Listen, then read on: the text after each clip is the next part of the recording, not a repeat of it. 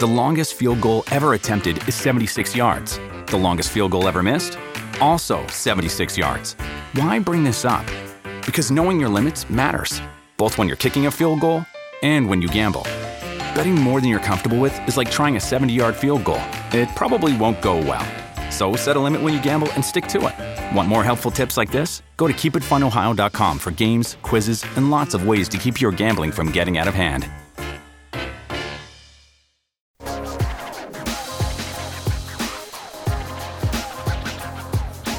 Coffee and Cream with Rogers and Benning on Hail Varsity Radio. At 15. Brings the blade back, sends the ball down the court. This is for a Porsche. Starting to turn. It's a right to left break. It hops along the hardwood, continuing to roll. Everybody looking. This putt's got a chance. It's on the line, and it is, just off to the right. Heartbreak in Husker Nation. Back with you on Coffee and Cream in the Morning on Hail Varsity Radio, powered by Currency, live from the H&H Chevrolet stage at Hail Varsity Club. Tossing a wave to your boy Shaner back there behind the production booth. It's this little Snoopy house. It is. He just doesn't have the roof, or it's not red either. And he needs Woodstock. Yeah. Well, it's about the size of Woodstock, so I need a lot of things. Maybe he's looking for Snoopy. You needed a little more honesty in that meeting yesterday is what you needed. To be announced. At this time, let's welcome in Kevin Kugler, BTN Westwood One and Fox Sports play-by-play announcer. Kevin, good morning on the call last night. Morning, gentlemen. K2, how are you, buddy? Hello, David Benning. Are you refreshed? Look at that. Refreshed. I mean, I'm fired up. I mean, how could you not be refreshed after watching some college basketball in person last night? A stellar performance, and it was just an outstanding night of college hoops. I mean, for Illinois, it was an outstanding performance for Illinois. For Nebraska, there was not much to talk about. You're a pro's pro, but at what point did you roll your eyes at the amount of whistles being blown? About 16-minute mark in the first half, I think. There's another one. Yeah, it was a lot. There were a lot of whistles last night, and look, part of that's on the guys. You've got to adjust to how it was very clear how the game was being called early. They were going to call a lot of stuff that gets left behind in other games, and that crew, for whatever reason, last night was gonna kind of call this game close to the vest.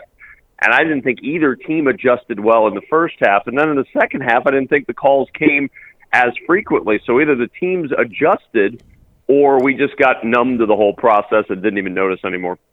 You know, Terrence Shannon Jr., of course, had a double-double last night, but he's a player. He's somebody that you can just rest your team in and say, hey, when we need a bucket, go get us a bucket. Bucket getter. But for Nebraska, when you take away a guy like Derek Walker, who's kind of been that for this team, who is that bucket getter? Because they didn't really seem like they had someone to rely on like Illinois did in Terrence Shannon last night.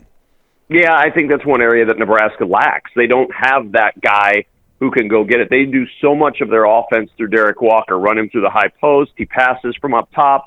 He just distributes. You see the offense flow so much better when Derek Walker is out there, and there's just not that guy that Nebraska has in reserve to pick up that slack. And it's not Blaise Keita, who's a more defensive-oriented guy, and he's still battling that ankle. Had a little setback earlier in the week with that, so he's still slow with that ankle. And even when he's healthy, he's not a guy that you look at and say, there's a big offensive force off the bench. They just lack that offensive guy, which is why Fred Hoiberg smartly has built this team around defense. The problem is when you don't have your weapons, they didn't have Bandamel, they didn't have Walker in the first half with foul trouble, it puts it all on Griesel, who, needs some help at times to be able to get himself open and get himself a shot.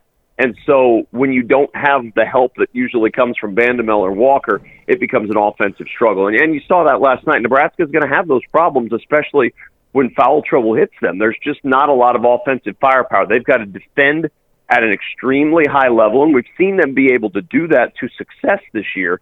But if they cannot defend for the course of a game and somebody can break through like Shannon could driving to the basket last night, it becomes really tough for the Huskers. Did it seem like Danger played more than 16 minutes? Because for a guy that only had one field goal attempt, it seemed like he had his fingerprints all over that basketball game. But then I look, and it's like, he did get in foul trouble. 16 minutes? It seemed like an eternity. He is really – you talk about a guy with upside. That's a kid with upside. I mean, you can see it in what he does when he's on the floor. You can see the skill that he has. They love their young group of players. They love Ty Rodgers, and you saw why last night. I thought Ty Rodgers had an outstanding game, even though his box score isn't going to really look like he did anything, but his fingerprints were on that game when he came off the bench as well. But you're right about Danger. I love that kid. Watching him work last year in practice against Kofi Coburn, and you could see, man, he's just learning. And there's nothing he could do but learn, because you're learning behind one of the best centers in the Big Ten last year, but he wasn't going to crack the lineup. I mean, you're not going to take Kofi Coburn out and throw this kid in for any more than spot minutes, because you can't afford to do so. They've got another couple of kids on their bench right now that they think will be the next guy after Dane Danger. So Brad Underwood's done a good job of bringing talent in, although the funny thing is they're the winningest team in the Big Ten the last 3 years, and they've had one guy drafted in that span, and it was a second-round pick. So it's not as much overwhelming talent as it is with Brad Underwood. He kind of builds the way Purdue does, where you bring in guys that you think fit your program that are character guys, and you develop them as best you can, supplementing with guys from the transfer portal, which is what they've done this year. Speaking to Kevin Kugler, at Kevin Kugler on Twitter. And Kevin, let's switch gears here and look toward the weekend. You're calling Super Wildcard Weekend. You have the Dallas and Tampa game on deck.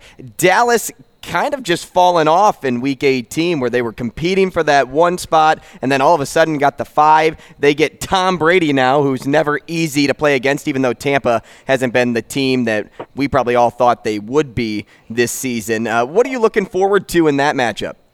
Well, I think for Dallas, they've got to get that run game going again. That's the strength of this team. Ezekiel Elliott and Tony Pollard have to be the guys that you lean on, and then Dak has to be able to complete passes to, CeeDee Lamb and get his guys involved after the run game has been established. That's the key for Dallas. If they can get that run game going, they're going to feel very good about where they are going forward. But for Tampa, I mean, what a perfect situation for them. They get a Dallas team that, let's be honest, looked awful in their loss to Washington. I mean, they were flat. They just looked unmotivated, and they were terrible in a game that meant nothing to Washington other than trying to cause problems for Dallas, which they certainly did.